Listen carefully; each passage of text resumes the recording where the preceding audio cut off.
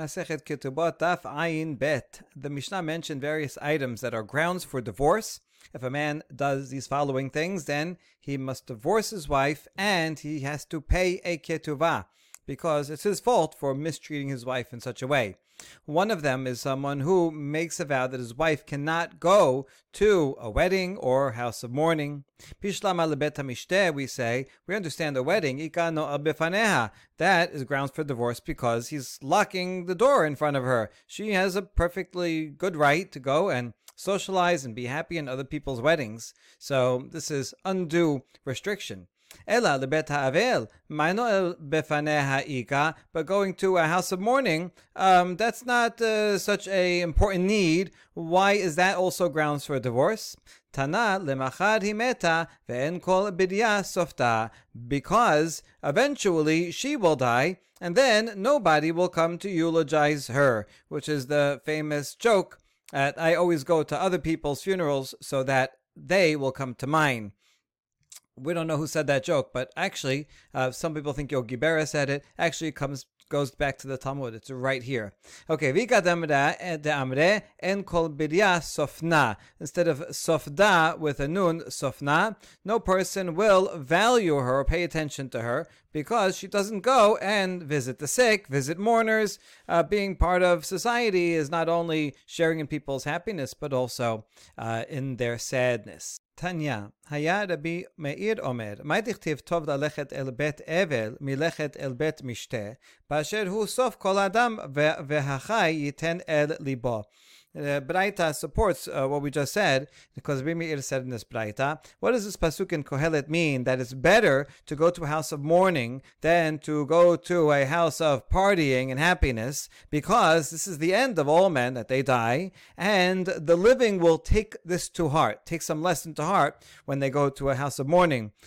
So what does this mean that they will take it to heart? What are they going to learn about? Devarim shel mita. They will learn about the matters of death and realize they will die, and they will take their life seriously and prioritize that which is important.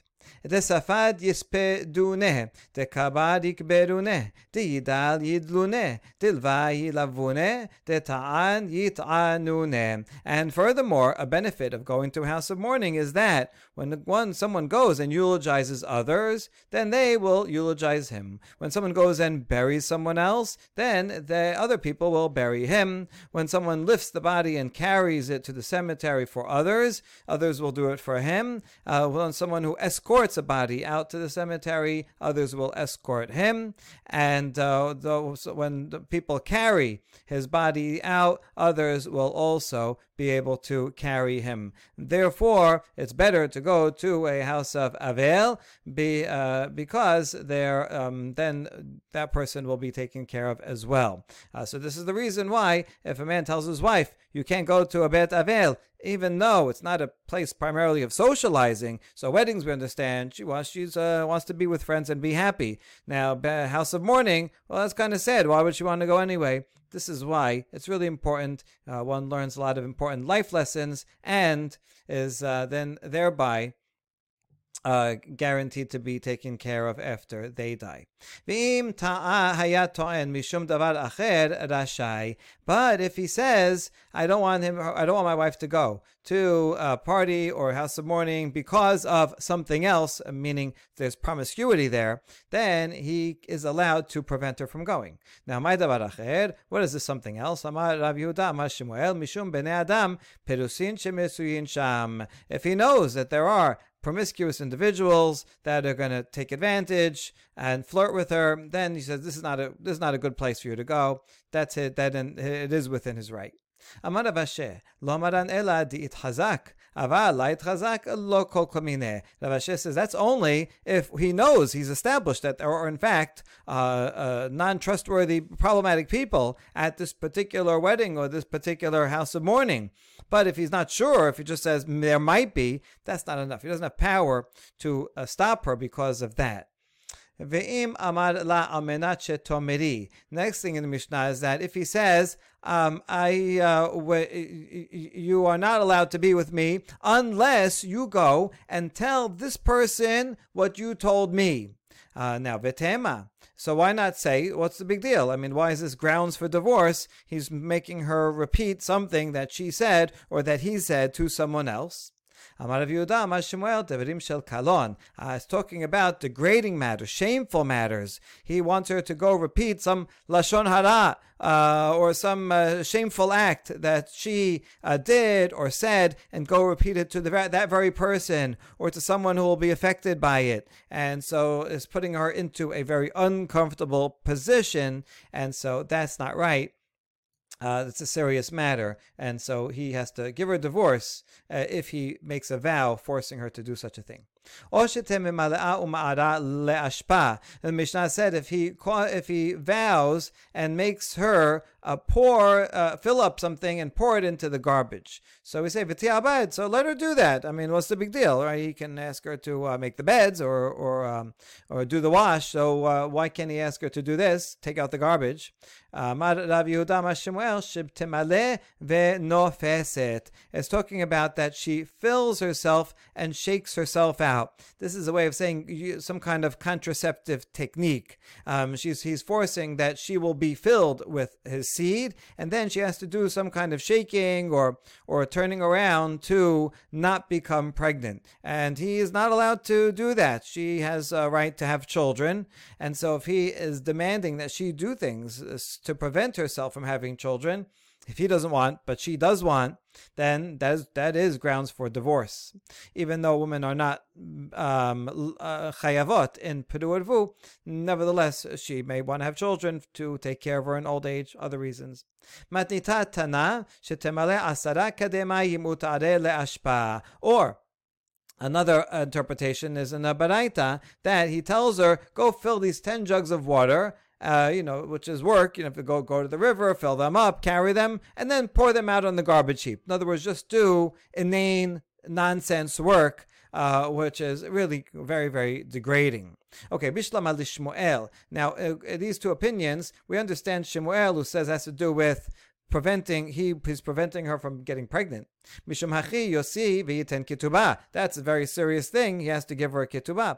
Ela lematnita ma'nafka lamina te'abed. But according to the other opinion, that is just making her fill vessels and empty them out. So even though it's pointless work, but what does it matter? He could ask her to do work that is important. So why can't he ask her to do work that's not important? If you hire someone to work for you, pay them by the hour. So why can't you ask them to do senseless work? Amar Rabba bar Chana, Amar Rabbi Yochanan, mipnei sheniret keshota, because she looks like she's insane. People are going to see her filling it up, coming and filling it up, pouring it out in the garbage. Everybody's going to say about her, I think she went crazy. This is very embarrassing for her, and therefore it's not within his right to do that. He has to pay her ketubah. Amar Rav Kahana, המדיר את אשתו שלא תשאל ושלא תשאיל נפה וכברה ורחיים ותנור, יוסיף וייתן כתובה, שמסיעה שם רע בשכנותיה. Similar in the next case, it have to do with her reputation. Man makes a vow that his wife is not allowed to borrow or lend to others utensils, things that people usually would borrow from each other, like a sifter, a sieve, a mill, an oven, I guess like a toaster oven, small one. And if he does that, he has to divorce her and give her a ketuvah, because he's causing her to have a bad reputation among the neighbors, right? Look, I went and asked her for a mill, and she said no. She's not very nice. Or even her asking from others. That's one way that people show that they're friendly toward each other, is by asking to borrow something. It means, oh, look, sir, we're on such good terms, you feel close enough to me to ask me for something. That also increases friendship and neighborliness. So a man does not have a right to make his wife so secluded that then everybody will say she's not friendly. Tanya namehachi hamadir et ishto shelo tishal veshelo tashil nafa uchbara rechaim vetanur yosiv yiten ketubah. A braita says the very same thing that Rav Kahana just said, that a man who makes a vow forbidding his wife from lending out or borrowing various kitchen utensils, he has to give her ketubah because it makes her have a bad reputation that she's stingy, she's unfriendly. And the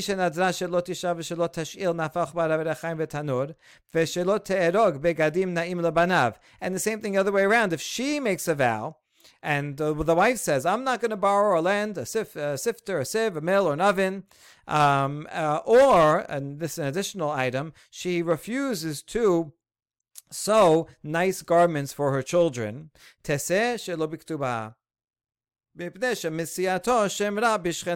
Because in that case, she's not going to be lending anything out, and then they will cause a bad reputation for both of them. People will think that, oh, must be he told her not to lend anything out or not to borrow anything.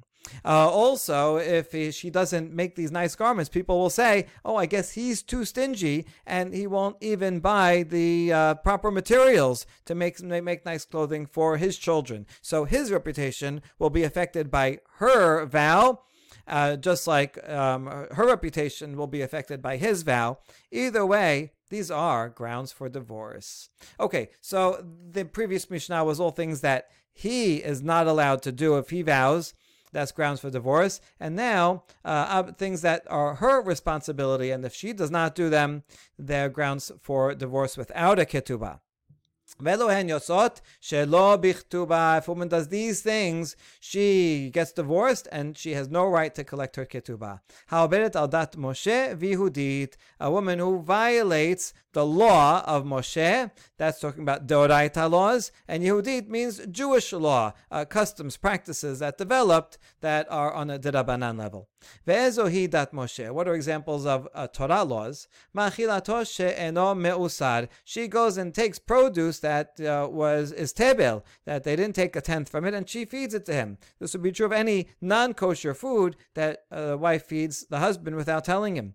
Or she's a nida and she doesn't tell him that she is tameh, and they have relations together. She is causing him to sin. Or she bakes bread and she does not remove the challah portion of the bread that goes to a kohen. That's forbidden food, forbidden to eat. Or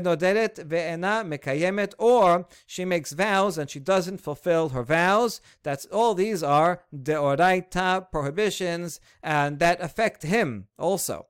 So you see, it's not just any Torah law. If she violates some law that has nothing to do with him, it's not good, but that's not itself grounds for divorce. But these things are all things that are all items that directly affect their relationship. Ve'ezohi dat Yehudit, and what are the Jewish practices? Yotzah ve'rosha parua. If she goes out in public with her hair uncovered or disheveled, ve'tova bashuk, or she spins wool in public. We'll see what's wrong with that. Medaberet aim kol adam, or she's flirtatious, speaks with everybody. Abashu lomer af hamkalelet yoladav befanav. Also, if she curses his parents in front of him, she curses her in-laws in front of her husband. Rabbi Tarfon omer af hakolanit, also someone who is too loud, a loud woman. Ve'ezi kolanit lechshehi medaberet betoch beta ushcheneha shom'in kolaha. How loud is too loud when she's speaking in her house, but the neighbors can all hear? That's too loud. It's a violation of their privacy. Okay, Gemara will explain each in turn. Machilato she'eno me'usar hechidame ideyada nifrosh idelayada minayada. If he feeds her, she feeds him produce that is not tithed, how could there be such a case? If he knows it's not tithed, then the man will go and take maaser from it. And if he doesn't know, then when is he going to find out? Presumably, she's not going to tell him. So then when would he find out that she, in fact, gave him non-kosher food, that then he would go to court and give her a get without a ketuvah? So the case is simple. Lasricha damrale peloni kwenti ken li etakeri vazil shayle v'ishtakach shikra. Could be a case where he comes home. Hey, did you take maaser here? He says, oh yeah. This kohen he came and he separated the maaser. Sometimes they would do that instead of a person himself separating it. He'd tell the kohen, listen, come and separate it, and you can take your part from whatever you separate. And so then the husband eats it, and eventually he goes to that Kohen, and the Kohen says, "I don't know what you're talking about. I never came over. I never took maaser from the produce on behalf of your wife." And so now he knows that his wife was lying and was feeding him this non-kosher produce. Or if she has relations with him while she's nida. Now what's the case? If he knows that his wife is nida, so he should stay away from her and they won't sin. And if he doesn't know that she is nida, so then he has a right to rely on her that she is pure, because the law is, if a woman says, I am not nida, I'm permitted, then the husband is allowed to rely on her. He doesn't have to go and ask for proof, right? Let me see, show me calendar, show me the proof.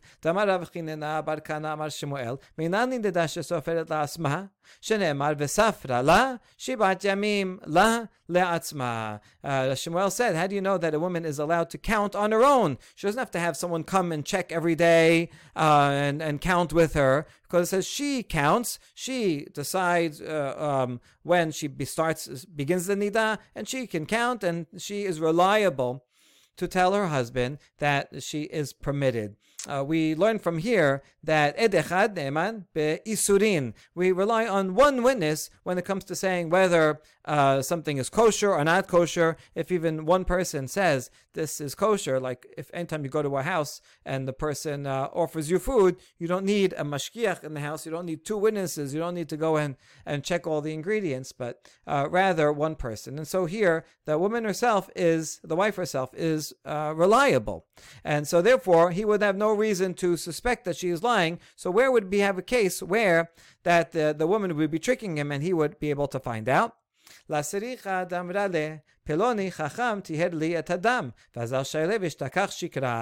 be a case where the wife tells the husband, listen, I did see, I had a check cloth, and I went to the sage, and I showed it to him, and he said, it's tahor, it's not blood, it's okay, you're allowed to be with your husband. Later on, the husband sees that sage and says, oh, I heard my wife came to you and asked you about a check. And he said, no, I don't know what you're talking about. Or even worse, he says, yeah, she came, but I said it was prohibited. And she totally lied. So that would be a case. Or another possibility, Kid Rav Yehuda. Tamar Rav Yehuda, huchzeka nida b'shchenoteha. Ba'ala lokeh aleha mishum nida. If a woman is known by her neighbors to be a nida, in other words, neighbors, they keep track, they know what everybody around them is going through, and so if the neighbors know that she's nida, then they can take the husband and give him lashes for violating nida. So this would be a case where the neighbors knew that she was nida, and then he finds out about it. The wife tricked him. So that would be grounds for divorce without a ketubah. Velo kosa la hala, or if she served him bread without taking challah. Same question. If he knows that she didn't take challah, so he should then not eat it. Or if he doesn't know, then how would he find out? She says, this guy, the professional kneader, I guess kneading was a hard job, so they sometimes take their dough to a kneader, and it says, that guy, he already took challah while he was kneading it. And then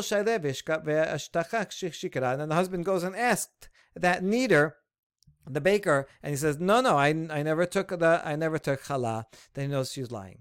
A woman who makes vows and does not fulfill the vows.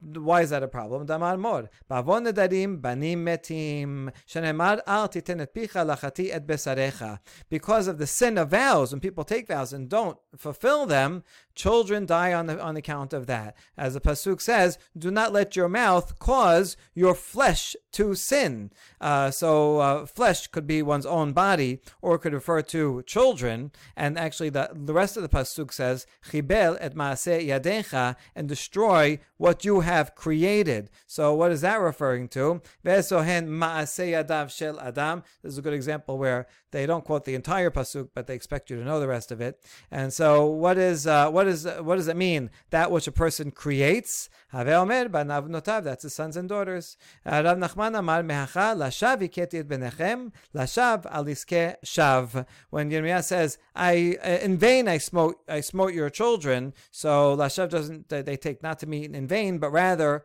vows that are said in vain, false vows that one does not fulfill. Hashem punishes children because of that. So these are very serious and therefore obviously affect the family life, if those are going to be the consequences. Tanya, Haya Rabbi Meir Omer, Kol hayodeh b'ishto shondet ve'ena mekayemet, yachzor ve'yidirenna.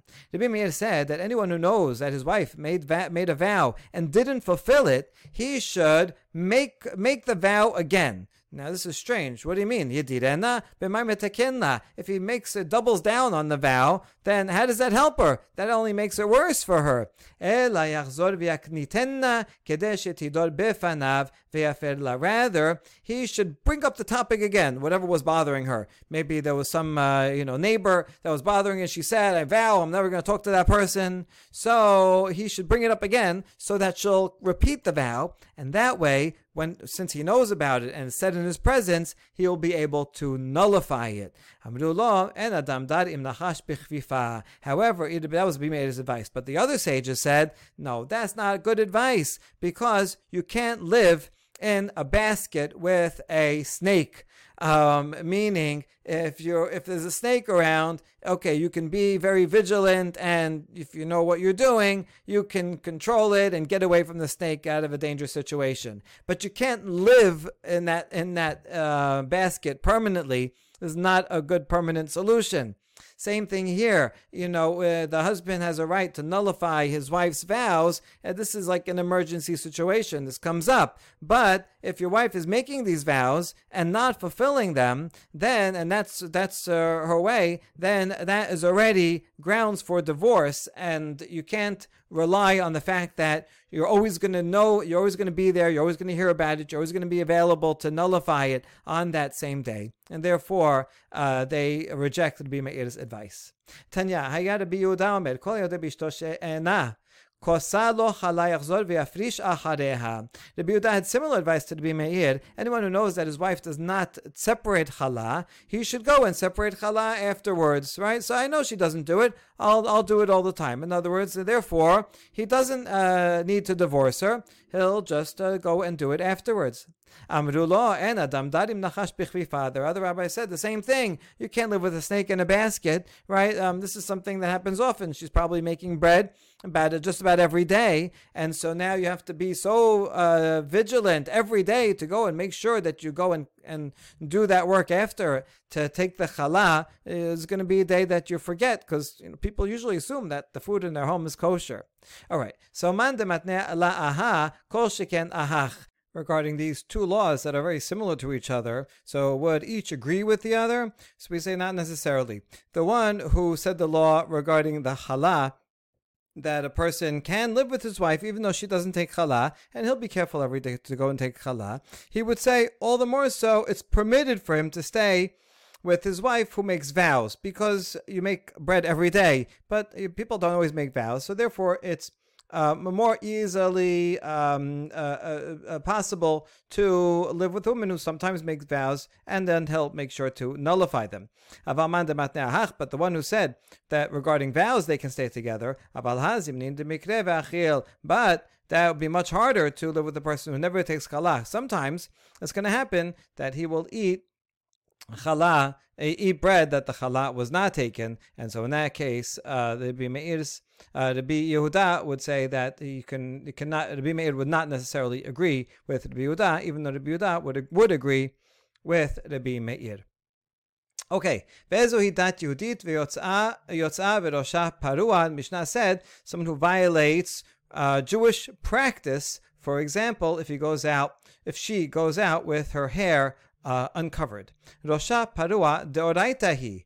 Dichtiv ufara et rosh ha'isha. Hold on, how come you're calling this just Jewish practice? That's a D'Rabbanan. It seems like this should be a deoraita because we can learn it from the law of sotah as part of the sotah ritual, which is talking about a married woman. When she comes to the Bet HaMikdash, the Kohen will undo her hair, which either means, unbraid, dishevel, or uncover her hair. So we can learn from that beforehand her hair is covered, and so we can infer that married woman, if we understand para as uncover, that would mean that married women have to cover their hair, and that's a deoraita law, not only a dat Yehudit. Bishmael learned from this very pasuk that this is a Torah warning against Jewish women that they should not go with their hair uncovered. So we answer, Deoraita kalta shapir dameh. You're right. On the Torah level, a woman does have to have some covering of her hair, but on Deoraita level, even a basket would be sufficient. Right? Women would often walk with baskets on their heads to carry things. So a basket like this, or it could be a bigger basket, but the point is it has a smaller bottom, and it's not covering her entire head, not all of her hair. On Deoraita level, that's sufficient. Dat Yehudit afilu kilta nami asur. But the Jewish practice comes along and the Rabbanan and says that she has to cover her hair fully with a kerchief or something. Amar Rabbi Aseh, Amar Rabbi Yochanan, Kalata en ba mishum peroa rosh. Now Rabbi Yochanan comes and says a law that seems to go against what we just said, and he says a basket, if you wear a basket, there's no problem of having an uncovered head. A basket is sufficient. It sounds like sufficient for everything, for even dat Yehudit. Have ba Rabbi Zera. Rabbi Zera was analyzing this. Hecha, where are you talking about? Ilema bashuk, if she's walking out in the public, dat Yehuditi, then this is required to, this is a violation of dat Yehudit. Only wearing a basket is not sufficient. So it can't be talking about public. Vela bechaser, imken lo hinachta bat l'Abraham Abinu sheyoshevet tachat ba'ala. And if you're saying that it's talking about in her private courtyard, and that means she has to wear some kind of covering, a basket, even in private, well then you left no possibility for a daughter of Israel to live with her husband, because if you're going to require a woman to cover her hair, even if it's with just a basic covering of a basket, even in private, even when she's with her husband, she's going to have to wear a basket on her head to sleep, to shower, every time she's home? It's basically, it makes life impossible. So where exactly would a basket be sufficient, be necessary but sufficient? It's too much in the home, it's too little out in the marketplace. So Abaye explained it, or Rav Kahana explained it, that we're talking about going from one private courtyard to another private courtyard through an alleyway. It's not quite public. There's not many people there, but sometimes there are a few people that are walking in this alleyway between private courtyards. So in that case, the in-between head covering is sufficient. All right, so that's a very important sugya regarding women covering their hair, and it's analyzed by Rishonim, Achronim, many different interpretations. For example, Rambam, who says, no, actually, a woman has to cover even her face like a full burqa, depending on the time and place. So a lot more to discuss there for another time. V'tova bashuk, a woman is not allowed, she would violate dat Yehudit if she spins threads in the marketplace. So what's wrong with spinning? That's one of her requirements. She has to spin thread. So why is it bad if she's doing it in the marketplace? So it means that she's not just spinning wool, she's also doing it in a way to reveal her arms, and therefore she's doing it in a seductive way. Rav Chisda Amar Avimi betova vered keneged paneha. Alternatively, she spins with a red thread in front of her face. She allows a red thread to fall down on her, and that again is suggestive that she is being loose. And Rashi's interpretation here that fits not as well with the words says that talking about that she spins down on her lap so that she brings attention between her legs. Im kol adam, and the next item on the Mishnah's list is that she speaks with everybody. Amar Rav Yehuda, Amar Shemuel b'Masechet im Bachorim, specifically that she flirts with young men. Amar Rabba bar bar Hana, Zimna Chada Havaka Ezilna Batre de Rav Ukva. And the story that says Rabba bar Hana, one time he was walking after behind Rav Ukva, who was more senior than him. And I saw that there was this Arab woman sitting there, and she was spinning wool. And she did this thing with the red thread.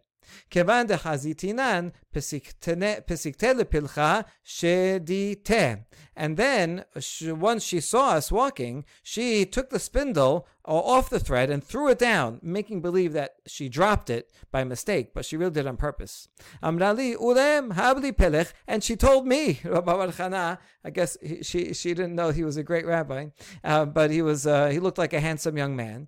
And she said, "Hey, young man, can you help me pick that up?" This is like, when the girl drops her books, on purpose, so that the boy will come and pick it up for her. So she's flirting. Amar ba Rav Ukva mileta. And when Rav Ukva saw that, he said something. Now, my Amar ba, what did he say? Exactly what he said is subject to a machloket. Ravina Amar Tova Bashuk. According to one opinion, Rav Ukva says this is exactly the example of someone spinning in the marketplace. This would be a support for the opinion above that said the problem with spinning in the marketplace is that she is letting this red thread hang down in a suggestive way, and that's why he pointed to that, because this Arab woman did that. Amar ba. Rabbanan amre medaberet im kol adam amar ba. Whereas other sages say that Rav Ukva said this is an example of her being flirtatious, because this woman did two things. She both was spinning and she dropped the spindle and then was talking to strike up a conversation with this young man who happened to be a rabbi. He said this is an example of flirting. And so this would be a support to the one who says that it has to do more with flirting. So we see this actually is an example of both. This Arab woman did both of them. Okay. Abba Shaul Omer. Now she wasn't a Jewish woman, so it's not like she was going to get divorced with a ketubah or without a ketubah. They're just bringing an example of, right, look, you do have to be careful with such behavior. Abba Shaul said, a woman who curses her in-laws to her husband's face. That violates Jewish practice. Shmuel says not only that, but also someone who curses someone's grandchildren in front of the grandparents, right? Someone who curses her husband's children, someone who curses her husband's parents in front of her husband's children, so that she tells the children about how terrible their grandparents are. And a way to remember this is that when Yaakov is giving a blessing to Ephraim and Menashe and elevating them and to give Yosef a double portion, so that Ephraim and Menashe, his grandchildren, are going to get the same share of inheritance as Reuben and Shimon, what you see from here is that grandchildren are treated like children, and just like children don't want to hear negative things about their parents, so too grandchildren will get offended by hearing things about their grandparents. Rabba gives an example. If a woman says, "I hope that a lion devours your grandfather," she says that to her stepson or her son, her husband's son. Either way, this is an example of improper behavior worthy of divorce. Rabbi Tarfon Omer, Af HaKolanit, Rabbi Tarfon says also a loud woman. My Kolanit, Amar Rav Yehuda, Amar Shemuel b'mashmat kola al iske tashmish. And not just that she happens to speak loudly, but specifically regarding intimate matters of relations with her husband. She fights about it, talks about it in a loud way. That's inappropriate. B'matnita tana b'mishameshet b'chaser zo v'nishma kola b'chaser acheret. Baraita, a different version of this, says that when she engages in intercourse in one courtyard, one can hear it from another courtyard. From the continuation, it's talking about where she is painful for her and she's screaming because of it. So we ask, Venit neye gabe mumin b'matnitin. So this obviously means there's something wrong. She has some kind of blemish that she is in such pain. If that's the case, then this doesn't belong in this Mishnah, but rather in an upcoming Mishnah, which talks about a woman who has a blemish and whether that is grounds for divorce or not. So if she feels such pain, that's a blemish, and we should talk about it later. Rather, it must be the first explanation of Shemuel that is talking about she speaks loudly about private matters. All right, and last Mishnah for this daf: hamekadesh et haisha menat she'en aleha nedarim v'nimsu aleha nedarim ena mekodeshet. A person does kiddushin, says, right, I did mekodeshet. Here's this ring on condition that you have no vows. I don't want to marry someone that has previous vows that she said she's not going to smoke, not going to talk to my parents, not whatever it is. I don't want to know. I don't want anything like that. And if it turns out later on that she did have a vow at the time of the kiddushin, then retroactively the kiddushin is null and void because it's made on condition. However, kenasa stam nimsu aleha nedarim teseh shelo bichtuva. If he did not make such a condition, but instead, this is a second case. You can read it as a continuation, but it's simpler to read it as a second case. If he just married her and didn't make any conditions, and then afterwards found out that she already had certain vows upon her, so this is grounds for divorce without a ketubah. Although it will only work from now on. They were married, and now she is divorced. It can't retroactively annul it, because it's not a condition. So if you do make the kiddushin on condition, retroactively annuls it. It's as if they were never married. She could marry a kohen, but if not, it's still grounds for divorce. It still means that he doesn't want that. You can read it as a continuation also. If he had made a condition at the time of kiddushin, but then gets married without repeating the condition, it shows that he's okay going forward with the marriage and doesn't want it to be retroactively annulled. But it still does mean that he's particular about her not having vows. And so if she turns out she had a vow, then he can divorce her without a ketubah. Okay, contrast that with almenat she'en ba mumin, v'nimsu ba mumin, and amikodeshet. Similarly, if he makes a condition of the kiddushin, says you will be mikodeshet to me on condition that you have no blemishes, right? Whatever, we're going to talk about what blemishes they are, and turns out that she does have a blemish, so retroactively the kiddushin was never valid. They're not married, they go their separate ways. Kenasa setam v'namseu ba'mumin teseh shelo biktuva. On the other hand, if they get married without any condition, and turns out that she does have a blemish, well, if that's a serious enough blemish, then it will be grounds for divorce without a ketuvah. She should have mentioned it before, although it's not going to undo it retroactively because he didn't make a condition on the marriage. He married her without condition, so you can't undo it. What are disqualifications? It's the same disqualifications for a kohen. If a kohen has such a blemish, he cannot serve, discoloration, limbs, things like that. Then that would also be no good. That would also be grounds for divorce in a marriage. Okay.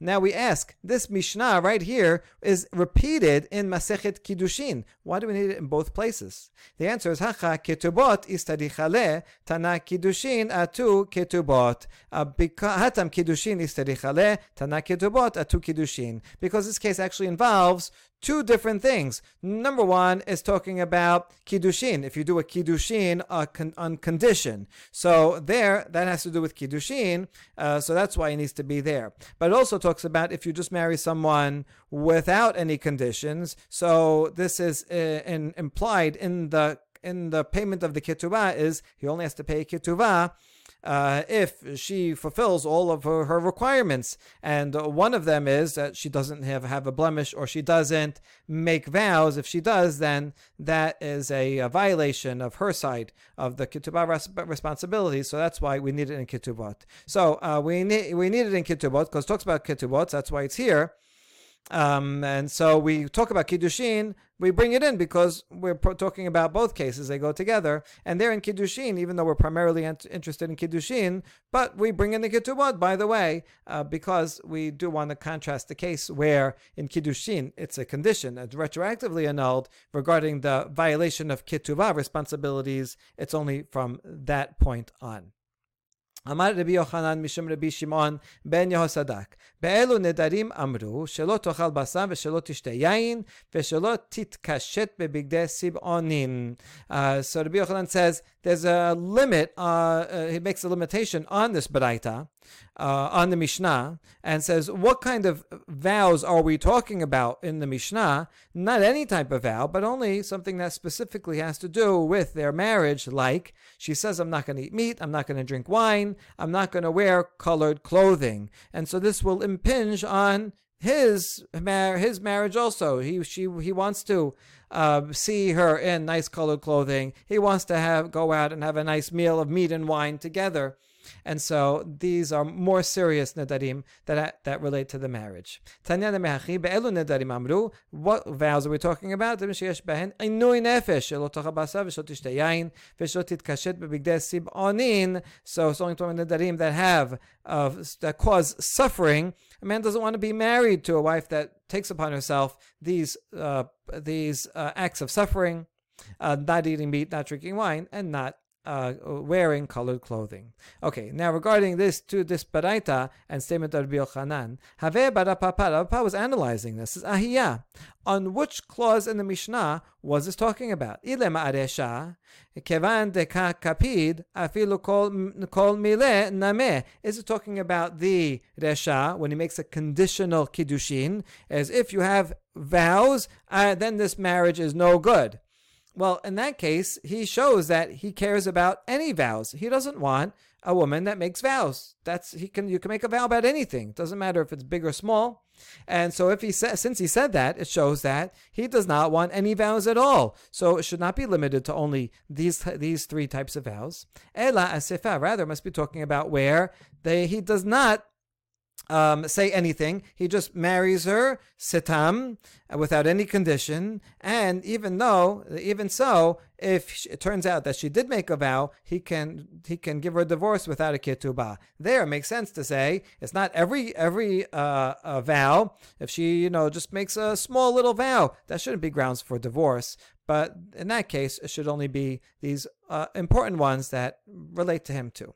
Rav Asher Amar Leolam Aresha. Rav Asher actually, I could say, is talking about the first clause. Umidi de kabde ba inashe hava kepede kepeda. Mididla kabde ba inashe la hava kepede kepeda. And really, it's talking about the conditional marriage and things that people usually care about. So that's what he's talking about. So when he says, no, I didn't want you to make such a vow that you're not going to eat meat, so that makes sense. That's what he had in mind when he said the condition. But regarding things that people usually don't care about, if she just makes a vow that she's going to go for a walk today, and people are not particular about that, so then this man, even though he made a condition, doesn't care if she makes a little vow like that. When he makes such a condition, what he has in mind is these more serious vows. Baruch Adonai Leolam. Amen ve'amen.